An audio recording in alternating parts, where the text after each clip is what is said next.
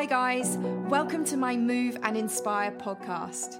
My name is Sophie Deer. I'm a yoga teacher, a health and happiness warrior, and like you, I am constantly doing my best to navigate this crazy world that we live in.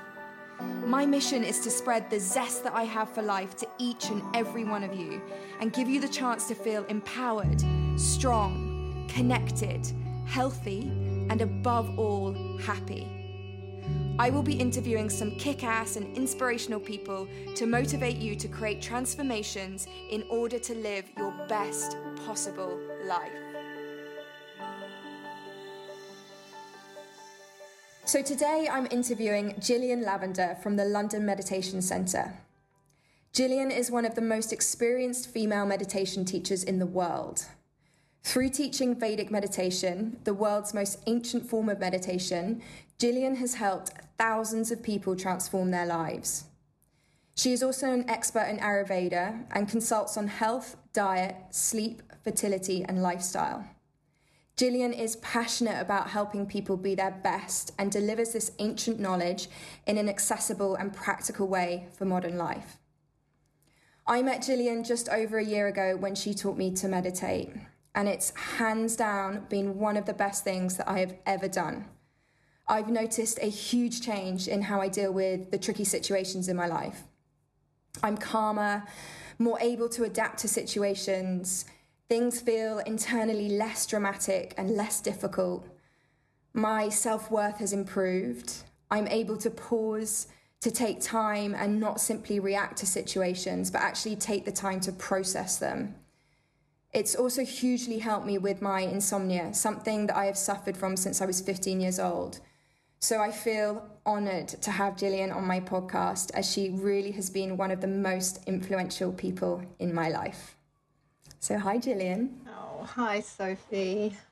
How are you doing? Really well, thank you. Good. Really well. And I'm so excited to have this time for us to get in and talk about some of this in a bit more. Yeah, me too. Great. It's great that you're sharing this with everyone. Yeah.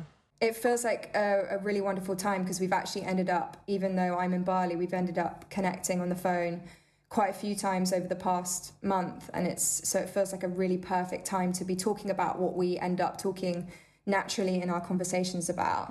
Yes. Yeah, I think it's all building beautifully. And, we had that session when you were still in London and you had your one-day session with all of your students, and that was great. And I can feel it sort of consolidating and building, and everything is so relevant. And then, we go into this phase of just incredible change, and it all becomes ever more relevant, as we embark on a new phase for the collective. So yeah, and for us as individuals. So it's great. Yeah, I should have actually mentioned that. So Gillian came to speak at my day retreat in London just before I left for Bali. And the day retreat was called The Power of Now. And it just fitted in so well for me for Gillian to come and speak at that. And I know you speaking at that resonated with so many people. And it was a really wonderful collaboration. We'll hopefully be doing more of those at some point. Yeah, we'll be doing more of those, yeah. So I guess, firstly, I'd love you just to tell everyone a little bit about you and what led you to meditation. And within that, I'd love you to describe a moment in your life, so big or small, when you realised how much of an impact meditation had had on your life. Yes, so I have been meditating for a while now. I grew up in New Zealand and I did my degree there, and I moved to Sydney, Australia, which is where I learned Vedic meditation, which is the technique that I teach. We're going back in time a little ways here. So I was working in a pretty intense startup. I was responsible for starting this business, was part of a global publishing company. I was traveling a lot, and, Sydney is a long way from everywhere, as you're probably feeling in Bali right now. So I was tired, I was stressed, I was working across time zones, I was feeling it, and I wasn't sleeping very well, I wasn't making very good decisions about my health, things were definitely heading on a certain trajectory which had sort of unsustainability written all over it. And I knew nothing about meditation or yoga. I wasn't in that world, and it was through a friend that I found out about meditation. Somebody who'd had a lot of issues with sleep, which resonates with your experience. This was a man who had by this stage retired, very successful, but had a lifetime of sleep issues. And he started sleeping once he learned Vedic meditation. And because I was always tired and dragging myself out of bed in the morning, I thought, okay, I need to check this out. And it was through that process that I learned to meditate. And I started. The way we practice Vedic meditation is we sit comfortably in a chair with the eyes closed for 20 minutes twice a day. And I started integrating that into my life. And because I was doing so much flying, it's just absolutely fantastic for jet lag. So it's an ultimate jet lag buster. I mean, we're not doing much flying at the moment. But back then I felt like I was always on a plane. So it helped me a lot with that. But normally we would meditate first thing in the morning, and then late afternoon, early evening, we'd sit down again.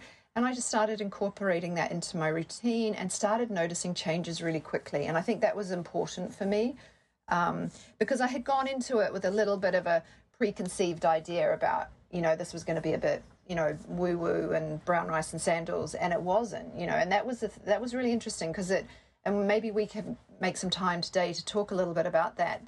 There's so much science that lies behind this ancient knowledge, which is thousands and thousands of years old. It comes from the Veda. Veda means truth or knowledge, Sanskrit. And so it was that combination which was very compelling for me. And it made sense. And I noticed the changes. And I noticed the changes in my energy levels really quickly. I was getting out of bed before my alarm went off, which had not been happening. I was feeling less anxious. That had been a big thing for me. I had been thrown in the deep end work-wise. I was feeling a bit overwhelmed, and that shifted. And it wasn't like my life suddenly changed because I was meditating. What was most important for me was I was handling it differently. I was responding differently, and I wasn't beating myself up and having such a negating sort of sense of my own self-worth. I was actually handling things very differently, and other people were noticing it, interestingly, without me talking too much about what I was doing. I remember seeing a friend, and you say, are there little moments along the way where you noticed changes? I remember catching up with a girlfriend. I'd been meditating for a few months and I hadn't seen her. And we were having lunch, and sort of halfway through the conversation, she just stopped and she said, "What's going on?" And I was like, well, I think she was, "Have you met somebody? What's going on? You're different. What's happening?" And I was a bit taken aback, and then I thought, wow, I've learned to meditate. I did this meditation course and I've been doing this thing. And she's like, "That's it." She said, "You seem so much more grounded." And the way I explained it to my friend was, I felt like with meditation, it was like, before meditation, it felt like a storm was going on around me, and I was in this boat and I was being crashed onto the rocks and capsizing and being knocked around and kind of, maybe keeping my head above water sometimes.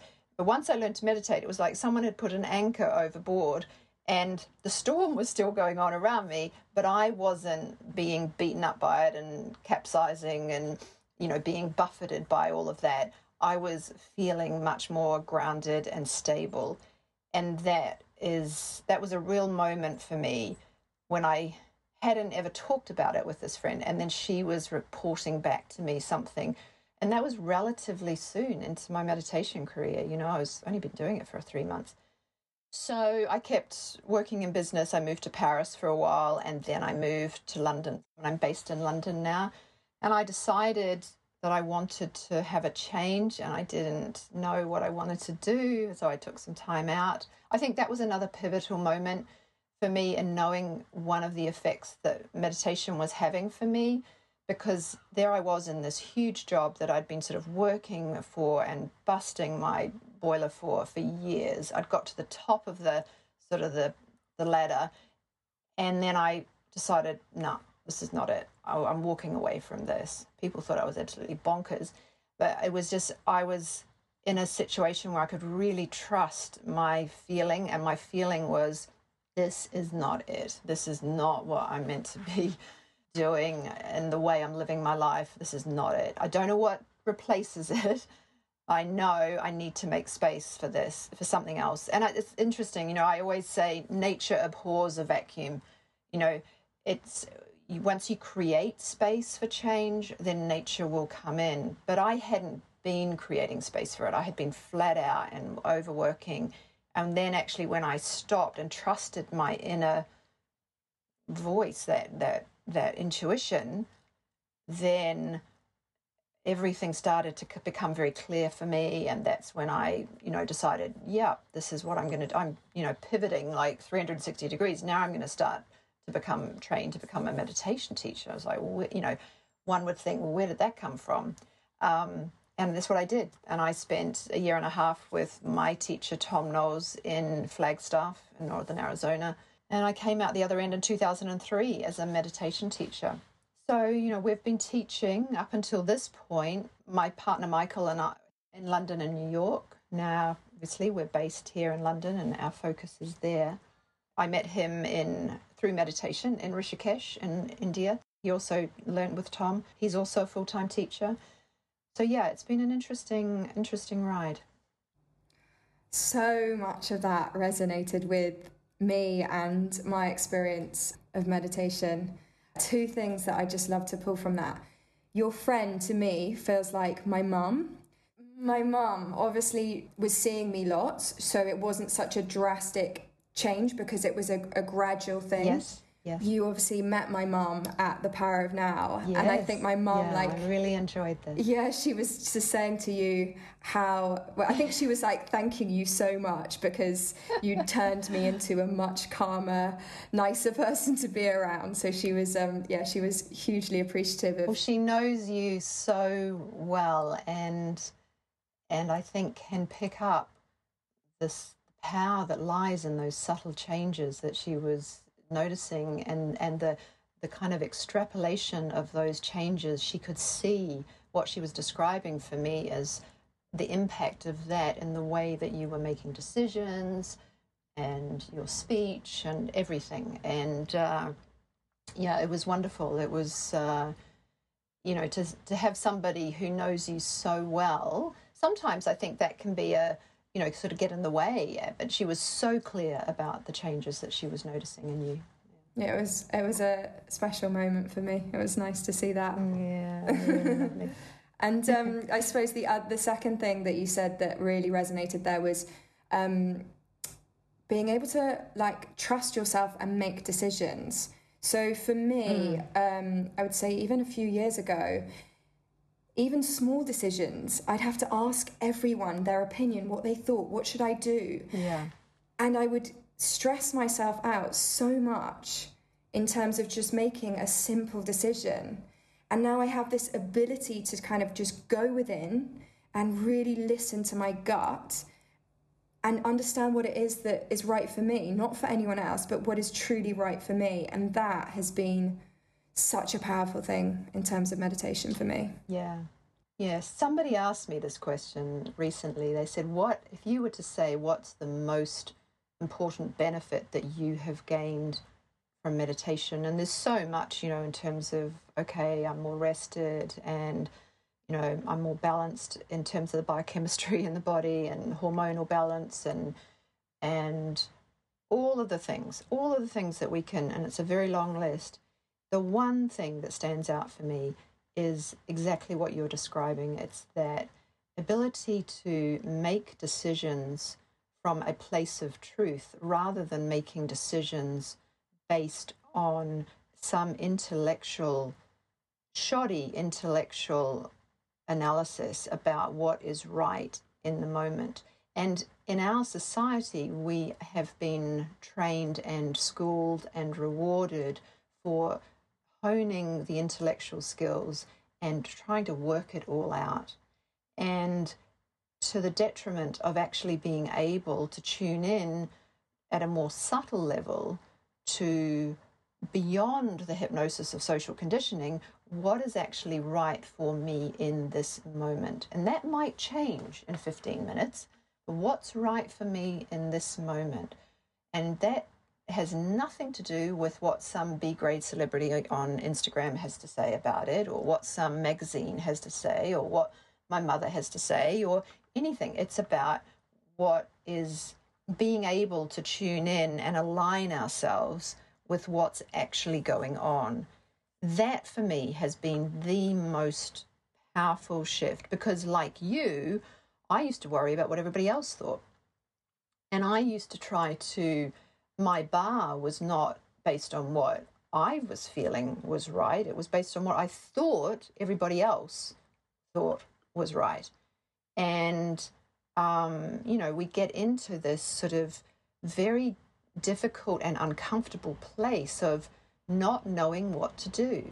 It's hellish.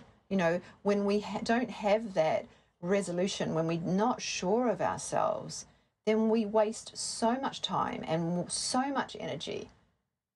So much creative potential just gets chewed up and life gets eaten up because we're going back and forth. Should I do this? Should I do that? And well, he said that, but maybe I should have done that. And, we're just second guessing ourselves the whole time. It's exhausting, and it literally wears us down. And even more costly than that is that when nature is trying to sort of get our attention, we're too busy listening to what's going on in our head that we actually miss the opportunity, and we don't follow the charm, we don't follow the inspiration, and we miss that opportunity, and that window shuts. And then we're still, caught up in our head. Very costly, very costly. So why is it that meditation is having this effect? I think we need to get really clear about this, because this can all sound a bit woo-woo, and I'm not into that. I want to make sure that what we're doing with our time in terms of our investment in a technique so powerful as Vedic meditation is that we understand the practical implications of it, and we understand what's going on. Why is it that I become clearer about who I am and I can trust myself? And this all has to do with what I call a sort of signal to noise ratio. When you are tired and when you are stressed, you are pulled out of the present moment and you are caught up in the head, trying to work everything out, because the noise, i.e. the noise of all that excitation chemistry, that stress, that tension, that agitation, that fear, and the dulling effect of fatigue, and fatigue is a huge issue in our society, means that there is all of these obstructions, there's these layers that are getting in the way of us being able to access that more subtle realm where that gold dust lies, that information, that alignment with nature. We get pulled out into the surface layer of agitation and excitation. It's reflected in our biochemistry, so there's lots of cortisol sloshing around, there's lots of, the adrenal glands are pumping out the norepinephrine. Everything is in an excitatory state. The mind is racing. The blood pressure is up. Everything is on that, what we would call that sort of orientation towards fight flight. Now, what's meditation doing? Well, meditation is doing the exact opposite. It is bringing about an experience of de-excitation. And it's bringing about an experience of de-excitation which is profound. It is many, many times deeper than sleep. And we used to think sleep was it, when actually what we find is that's pretty mediocre compared to what we experience in a 20-minute sitting of meditation. You sat down and meditated today, and in those 20 minutes, your nervous system was not creating stress chemistry. It was creating a cocktail of what I call bliss chemistry. Your dopamine levels were normalizing, your serotonin levels were up. This is the happy stuff. This is the longevity chemistry, happy chemicals, healthier, happiness, healthy. That's all interrelated. So the whole biochemistry of the body was changing and your metabolic rate was dropping through the floor. You were resting unlike you've rested before. And in that experience, the body can throw off all that excitation, all the impact of that stress, get rid of the dulling effect of the fatigue, and clarity comes because the signal to noise ratio has dropped. It's like, if I had an old sort of beat up transistor radio and it's got so much static in it and I'm trying to get a clear signal, but I can't because there's so much noise in the way. I can't get the signal. Now, if I remove the static, I turn down the volume on all of that, now I can tune into the right radio wavelength there, and I can actually align myself with what is actually going on rather than being caught in this never-ending cascade of thinking and trying to work it all out, which is, as I said, exhausting and unreliable, and very often leads us down a path that's a bit of a dead end. We end up making a mistake, which is just a mistake. It's a misread on what's going on because we're actually not able to detect what's going on. So we want that signal to noise ratio to drop, and this is what meditation's doing. And I'm diving in and I'm experiencing myself at that baseline inner blissful state of consciousness, which is beyond thinking, state of being. This is the defining factor of Vedic meditation and how it's different from other techniques of meditation. It involves a process of stepping beyond thought to arrive at that source of thought, that unmanifest, unbounded, unified field aspect of nature. And we use in this technique a mantra, a sound, because sound is very, very refined. It's the most refined of all of the five senses, and it's a very efficient vehicle for us to be able to access this very, very beneficial state, both in the physiology and in terms of brain functioning, because there's a lot that's changing in the brain when we meditate as well. And so in a positive way, much more coherence, a lot of activity in the front part of the brain, which is powerful. This is where we want that to be fully engaged. So yeah, there's a lot going on. And the good news is with this is it's effortless, it's easy, it's natural. The only side effects are positive. Anyone can do this. Often people will come along to hear us speak at an introductory talk, and they're sitting there thinking, oh, this sounds great. I've tried the app, but that didn't really kind of do it for me. But, am I going to be able to do this? Maybe I'm going to be the one that cannot do this. And I always say, if you can think, you can meditate with this technique, because it's so natural. It's so fundamental to who we are. I love the way you explain everything. I wish I could remember that and in every single word you say, so that I could say it to people in such an eloquent way. I think what really draws me to you is the fact that when you talk about it, you talk about the science and what's actually happening in our bodies, but also that you make it so accessible. Yeah. Again, it's like what you were talking about. You're not talking about, I love it, you always say brown rice and sandals. Yeah. It's so accessible and it's so woven into everything that we need in our everyday lives. Yes, yeah. It's like brushing your teeth, it's, of course, it's, way more powerful than that, except what I'm getting at there is, I have non-negotiables in my life. I don't tend to go through a 24-hour period without eating something. I know that that's positive. If I missed a 24-hour period of nourishing my body with good food, I'd be okay. I'd feel the effect of it. No major damage. I tend to get horizontal and close the eyes every 24 hours and have some sleep. Less now as a meditator than what I would have had 20 years ago. And this seems to be the trend for meditators, less reliance on that. However, meditation doesn't replace sleep. Sleep is very important. Now, if I miss, let's say when Loie was really little and she didn't have my daughter didn't have a great night's sleep and I was up a lot with a newborn and I might not have really slept that much. That's not my preference. I feel the effect of that the next day.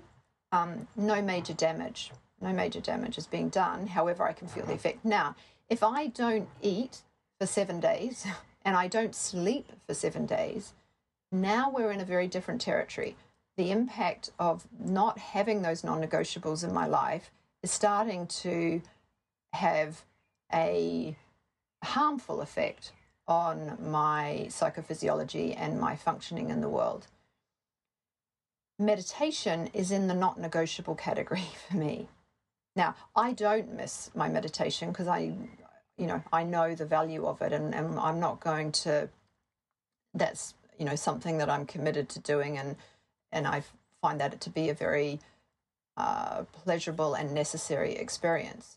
If I did, and times have gone when I've missed a meditation, over the years, I would notice it. That'd be fine. I could function the next day. But if I didn't have that for 7 days, whoa, certainly I would be noticing the effect. And, someone said to me, oh my God, you're addicted to this meditation. This is, and I'm like, well, let's just get clear about such a loaded term. Everybody is, as a human being, living with a interdependent relationship to their world. I mean, interdependency is exactly what we are all dealing with. Everybody is dependent on something. So I am dependent on good quality air. I'm dependent on water. I'm dependent on good food. I'm dependent on cuddles. These are the good dependencies. I am dependent on rest. If I don't get good rest, I'm not able to function creatively and nicely and smiley and all that stuff. So yeah, I am absolutely dependent on meditation. Now, we know there's a whole category of the not so good dependencies, which are having a detrimental effect to our ability to function in the world and our health and our longevity. But everybody's dependent, And so yes, rest. Well, interesting. We were talking about this in our group meditation last night because rest just often gets such a bad rap. There's been this so much value placed on being busy, and busy, and rest is sort of this thing of, you're just sort of lolling about, doing nothing. And I don't see it like this. Rest is one of the most valuable things that I can do in order to function at my best and be the best for other people, which is ultimately what it's all about. And being able to relate in a way which is healthy. And I know we want to talk a little bit about relationships. And so rest is way up there in my non-negotiables. And I know the Rolls Royce of resting. I know how to get good rest in 20 minutes. Way, way better rest than what I would have got in, 8 hours of lolling about unconscious with my eyes closed trying to sleep.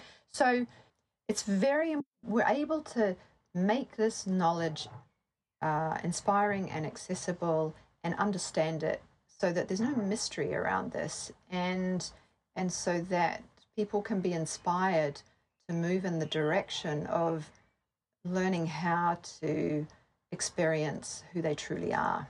And they're not going to find that through this constant, never-ending search outside. It's a process of diving in, and all the great traditions, spiritual traditions, talk about this.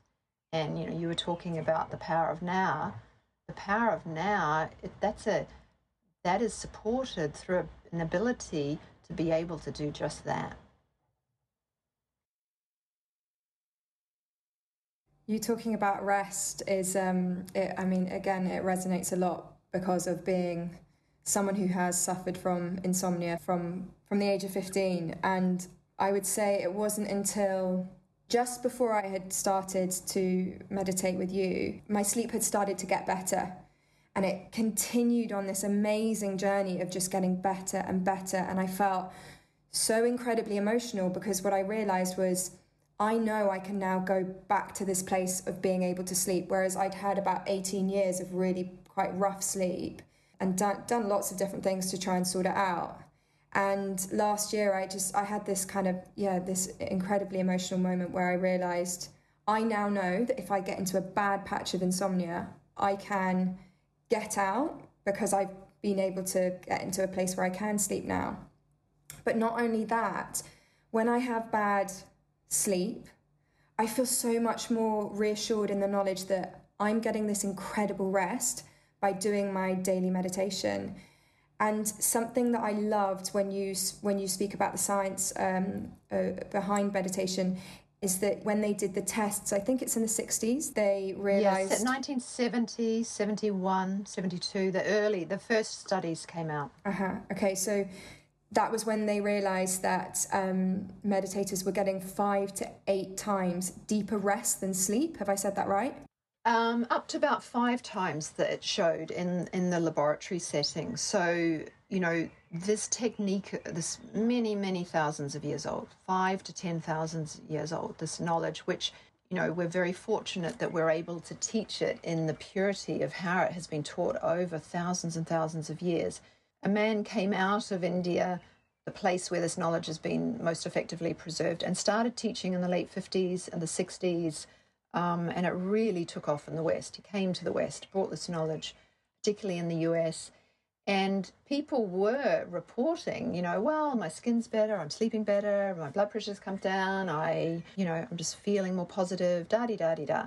All of these subjective benefits. Now, in the West, we like to measure things and we like data and we want to know what's going on. And very interestingly, when they started getting quite new meditators into the laboratory in about 1970, this started in the west coast of the States, they saw incredible change in the brain functioning and the metabolic rate and the biochemistry of these meditators who'd only been meditating for a few weeks. They were newbies, but the change was unlike anything that had been measured before. And that was very important for a society in the West that values very highly this kind of data and in many ways needed that to sort of back up and validate this and give it an appeal that would be broader and more reassuring for people rather than some sort of robed person coming out of India and, this is all a bit, brown rice and sandals. Actually, this is something, and we see this in the work that we're doing. If you say, well, who's learning to meditate these days? It's such a cross-section of society. It's not, I'm only sort of tapped into the yoga community and the world that you know so well. I have been teaching mums with 3 kids and a taxi driver and, I had a guy who works in construction and then I've got the hedge fund guy in the city and da-di-da-di-da. And 10-year-old child who's having trouble with anxiety.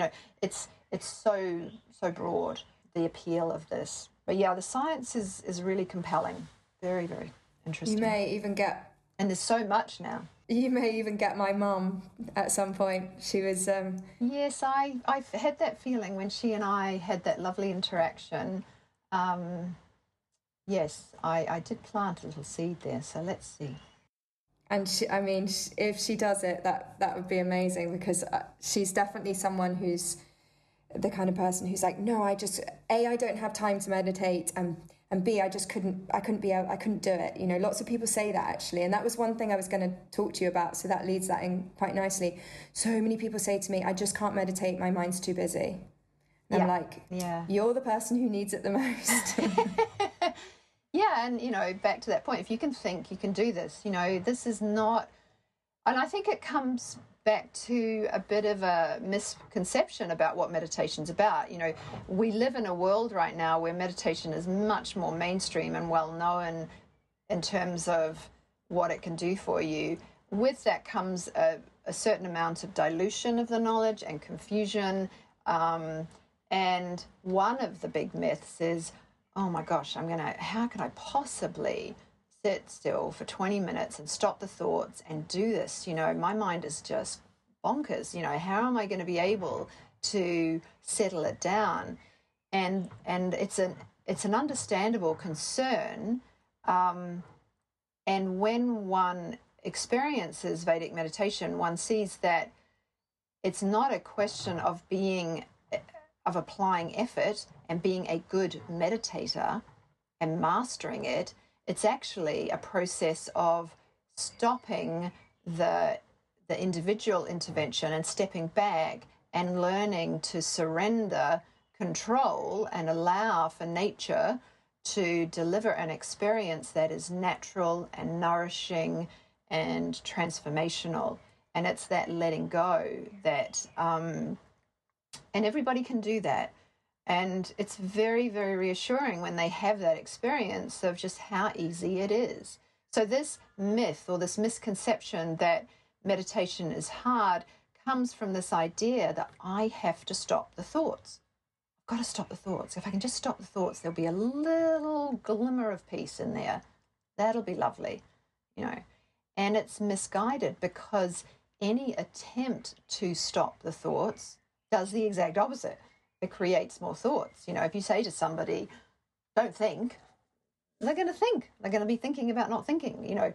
And this is where the mantra is so important. The correct mantra, the correct class of mantra that we use, which is something that is chosen for you by the teacher, is that it's doing the work for you, and it is the vehicle that pulls the mind into those less excited states. So great relief for the meditator. They don't need to do anything. They don't need to have this battle, this sort of, you know, trying to suppress and control and focus and concentrate, which is just exhausting and miserable and kind of futile, actually. Very inefficient. Very, very inefficient. And, you know, so often there's this, you know, talk about the monkey mind, you know, oh, the mind's like a monkey and it's all over the place, and, you know, got to be disciplined, and you got to control it. And, you know, anyone that wants to catch a monkey can work out pretty quickly that racing around trying to climb up trees and catch the thing and force it and control it is not the way to go. You know, put some bananas down on the ground and give it something that it wants, and sit back and have a nice cup of tea and wait for the monkey to come. You know, give the monkey what it wants and it will come there. And the mind, what does the mind want? The mind wants to go to that blissful, inner, unbounded aspect. It's so nourishing, so blissful. And so all we need is a little vehicle to get there. Trying to force the mind to get there is just, it's really uncomfortable. So one of the reasons I wanted to talk to you particularly at this time, because it's come up in our conversations, obviously at the moment people are struggling with various things due to Corona, some really difficult things going on. But how we've spoken about it is that it's a time for opportunity and growth. And I was wondering if you can kind of touch on that. Yes, I mean, I really take care around how I frame this, because there is no getting away from the fact that this upsurge in change that we're noticing in society is going to be very, very challenging on so many different levels for some people more than others. And you know, I take care around it, because if we all sort of just have this sense that, oh, well, you know, this is a time for, you know, just taking it easy and focusing on things that I haven't been doing, and we need to have a complete understanding of what's going on, and we need to be attuned to the reality of the situation. And for many people it's going to be very, very challenging. So I just sort of preface that what is happening at a macro level in society is that change is being enforced. You know, this is a time when, coming back to our discussion about earlier about racing around and being overactive as opposed to being able to de-excite and settle down and slow down. You know, we live in an age where there's been a lot of pace, there's been a lot of speed, there's been a lot of racing around. And what's happening is now we are in this enforced, primarily, shift. You know, nature is pushing back and saying, well, actually, that was unsustainable. And so whilst the signs were there of that unsustainability, nature's been giving us plenty of signals for quite some time. As a species, we were ignoring them in the main. And a point has come when this is not an option. This is going to be very attention getting. And so change is being enforced.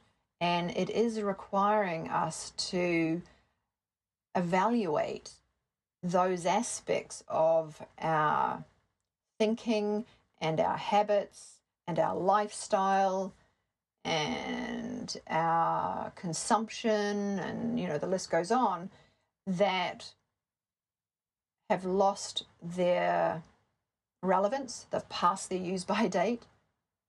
And what are the elements of all of those things that are worthy of taking into the future?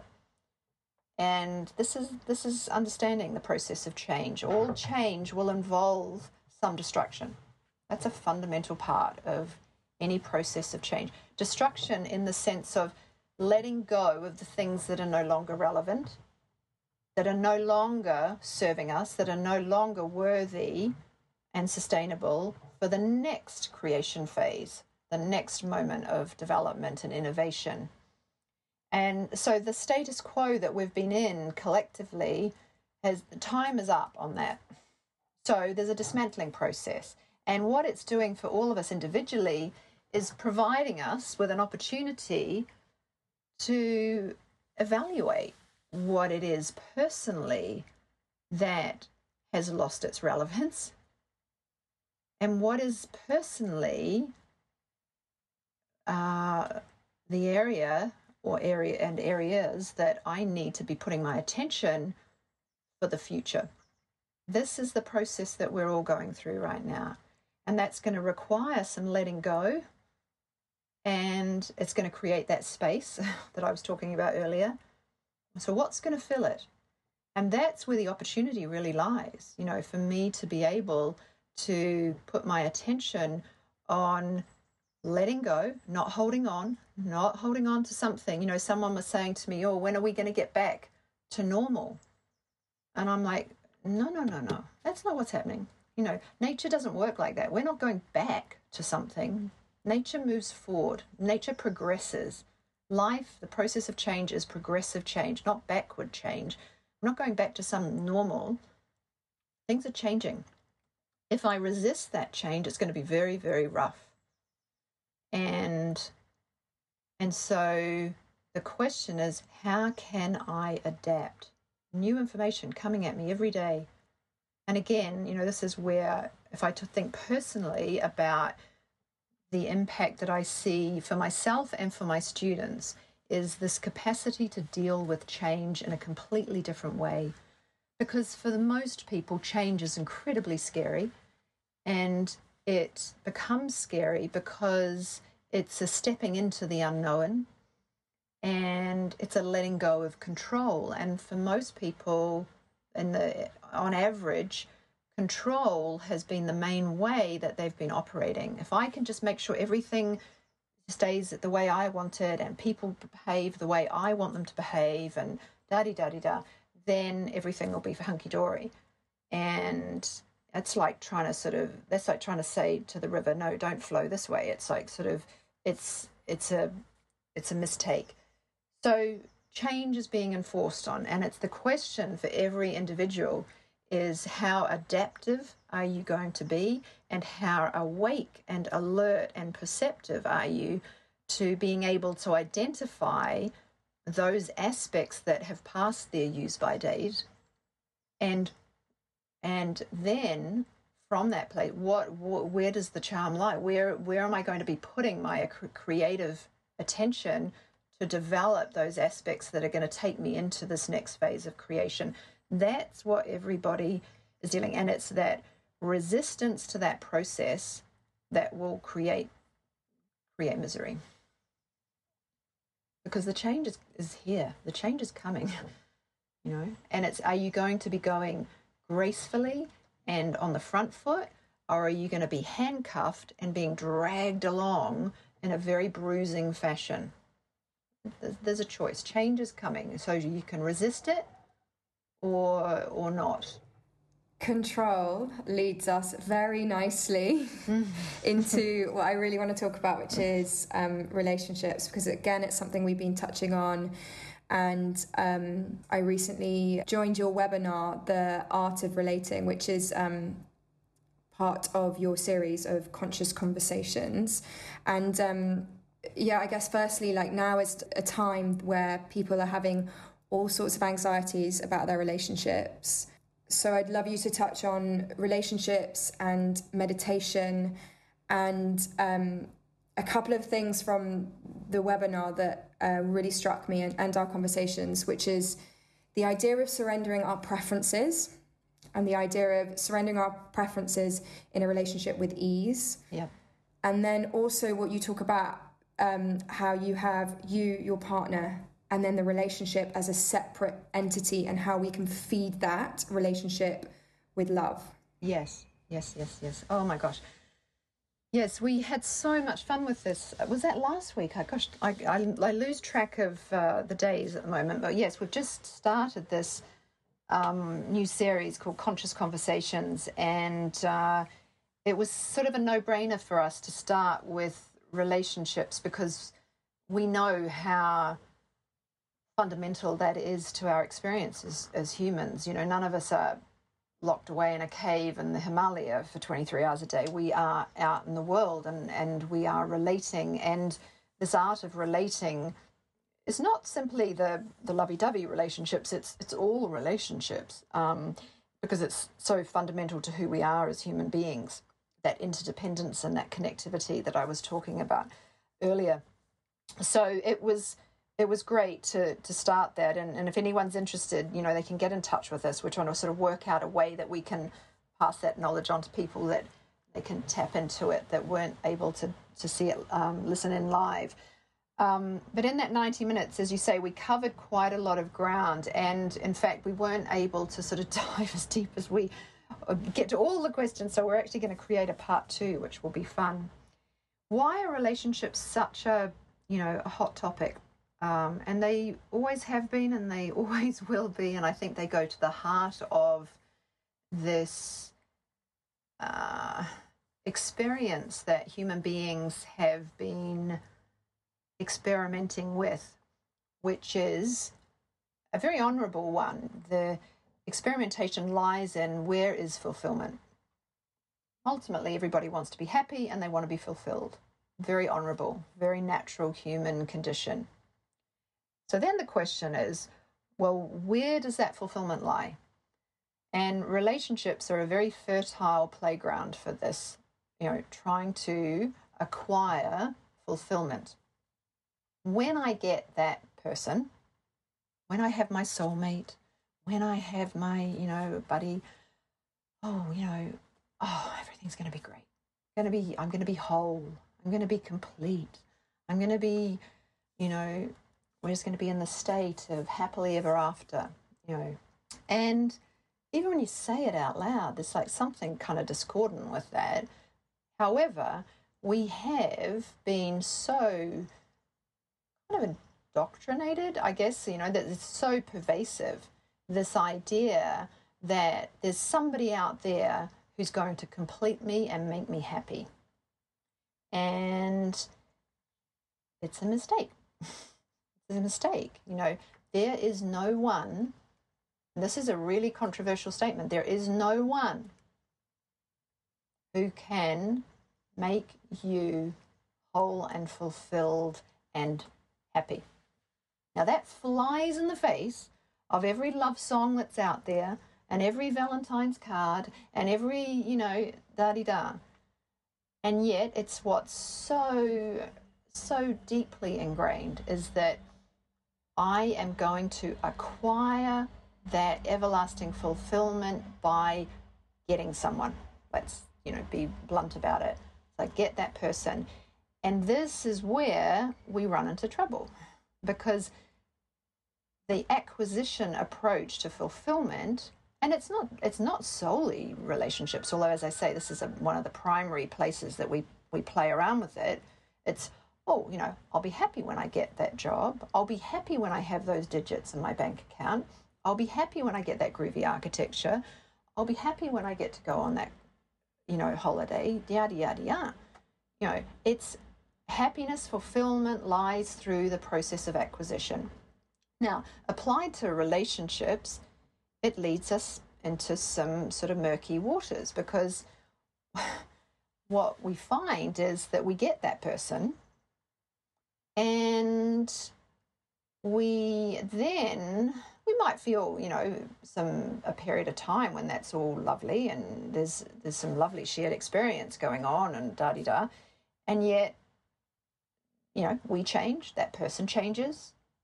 And as you say, the relationship, when we have a relationship, there's let's say two people in a relationship, and there's this third entity, like a being. It has personality. It's the relationship has personality, and it is a reflection of those two people and what they bring to that relationship. And because of, my happiness lies with this person being and saying and behaving in the way that I want them to do, and the way they did in those first 6 months when we were all honeymoony and lovey, and and they don't. And there's the control. I'm going to be happy if they just keep doing that and not doing that and picking their socks up and da-di-da-di-da. And it's a very, it has a very limited shelf life, because the reality of life is that happiness and fulfillment are what we're destined for. That is our ground state. However, where does that fulfillment, that true fulfillment, lie? Not through acquisition of objects, not object referral. It's a self-referral experience. Fulfillment, this is what all of the great traditions talk about through the ages. Know thyself. The kingdom of heaven is within. It's not out there in that pair of shoes. It's within. Dive in and find that inner bliss, that deep inner state, and stabilize it and touch it and come out and then go back in and touch it again and stabilize it more and more and more. And it's that underlies so much of the grief that we observe in this process of getting good at relating, because it's a process. It takes practice, and it's part of our personal development. It's so intertwined with that.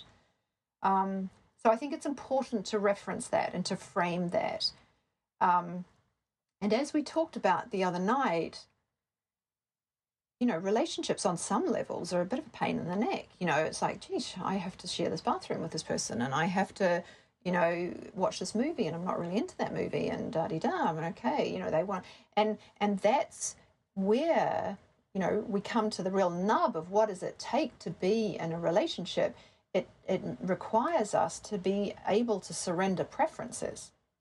And as we talked about the other day, surrender those preferences willingly, because if you're surrendering preferences with resentment or with a bit of a sort of a drag, then actually that relationship's not going to be lasting very long. That's not a healthy relationship.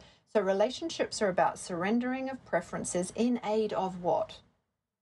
In aid of a shared experience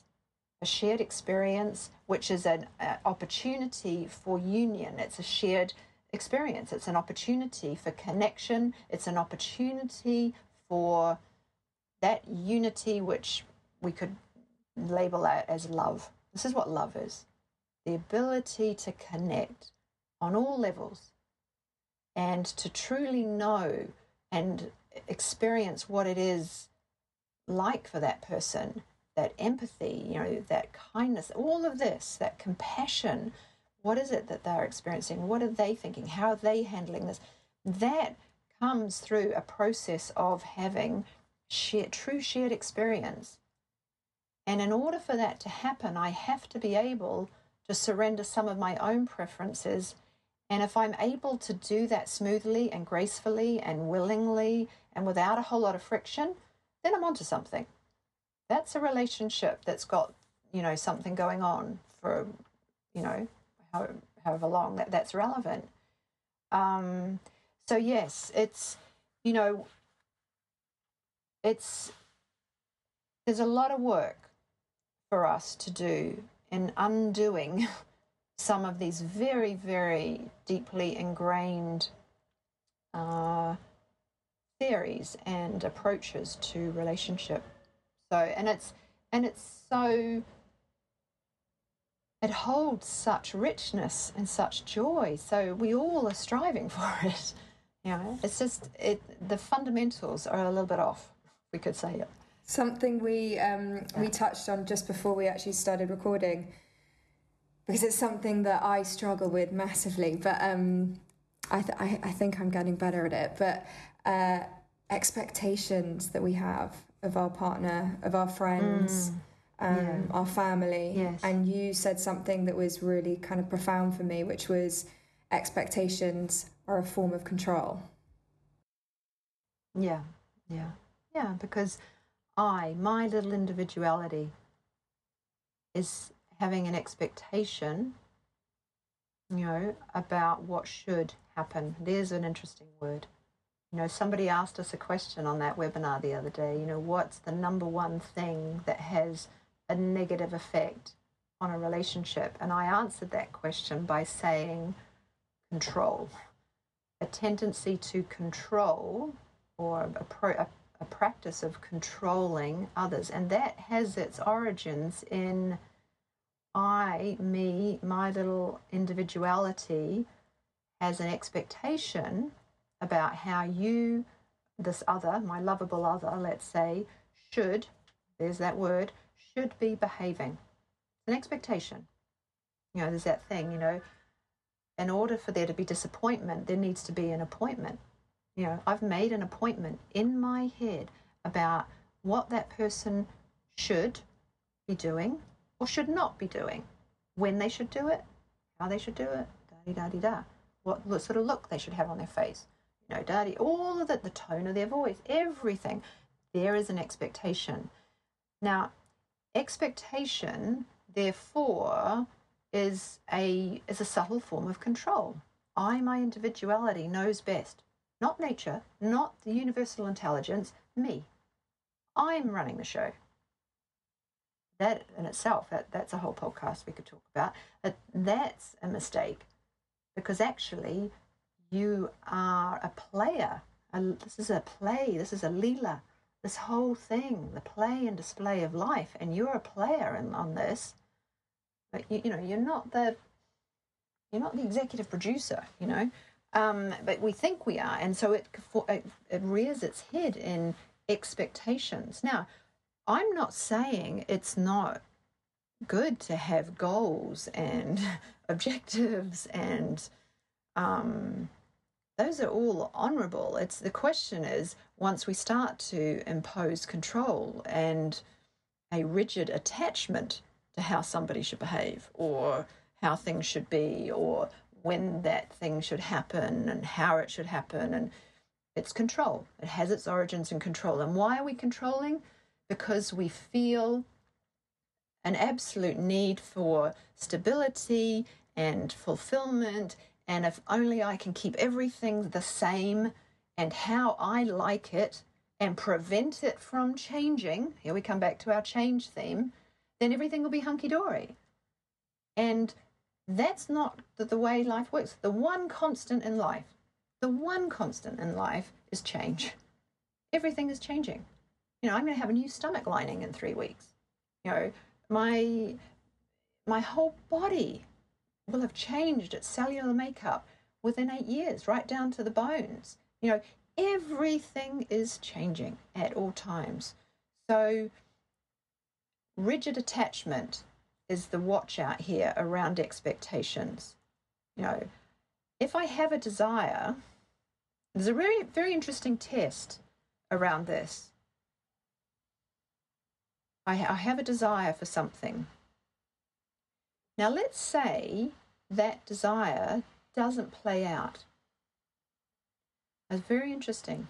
How do you feel? Now, if you feel bummed out and, oh no, and man, I'm a victim, why does this happen to me? And this is no good, and I'm going to try another way. And then what you can see is that you have had some attachment to an expectation of how things should be. However, nature is delivering a different idea about what's going on.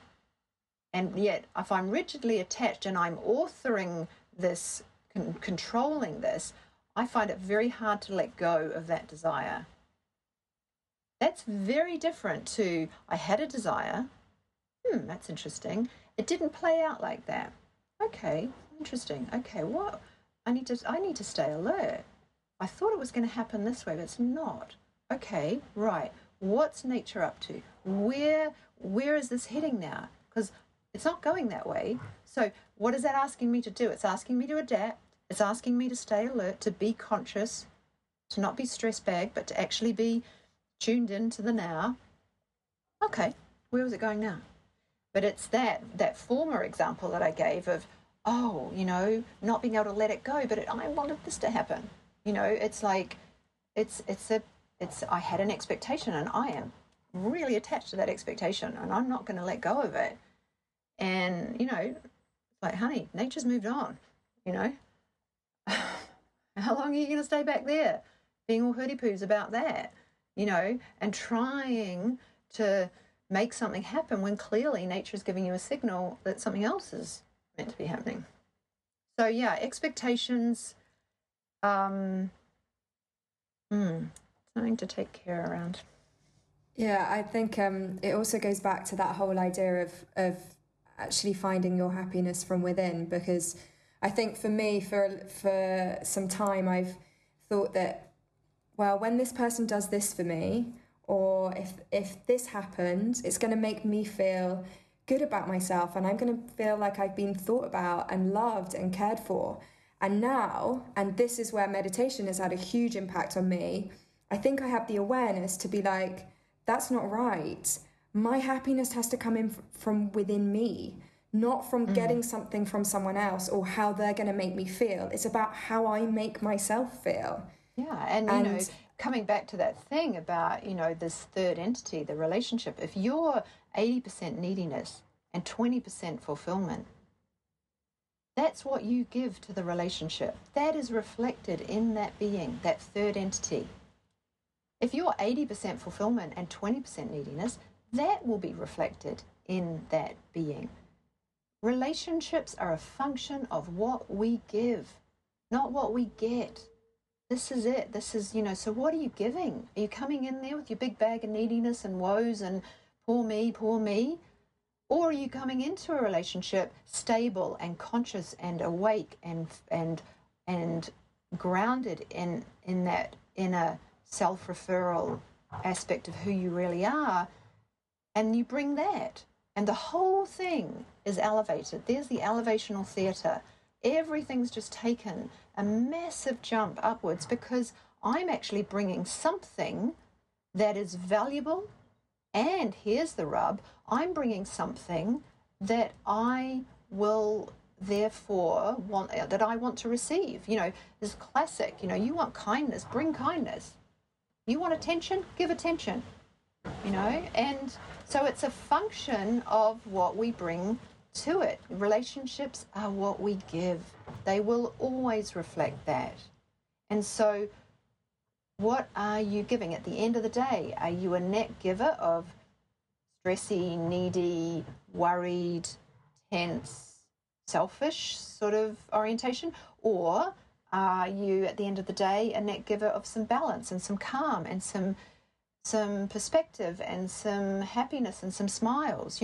That's what you're feeding that relationship with, and it will come back to you. So, yeah, it goes to the heart of that, very much so.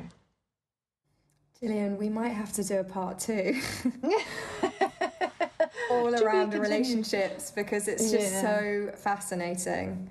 Well, maybe what would be good is that we can get some questions and some, and then that can feed into, if we did do a part 2, then we could kind of really hone in on some stuff for people.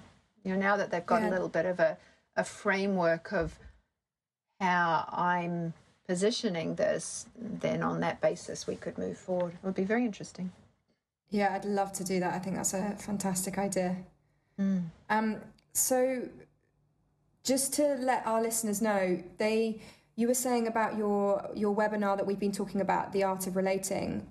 If they get in touch with you, they can possibly... Yes, I mean, what we're doing at the moment, because that was a live thing, and we did record it, and we're just working out a way to make that available to people sort of post the event, and we're just getting the technology around that sorted. So if that's of interest to people, then go to londonmeditationcentre.com and go to the online the contact us thing, and let us know, and then we'll put you on that list. So that's a possibility. And then also they can go on the list so that we can let them know about the future ones that are coming up. So londonmeditationcentre.com is probably the sort of the hub that's best for people. And we have our Instagram as well, and we have so there's that's a good way to connect with us. And we're doing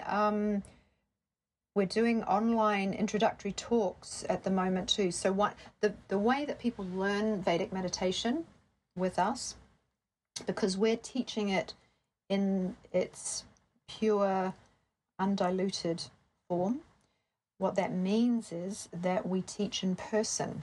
Now, that obviously has some implications for the moment in terms of the current state of affairs.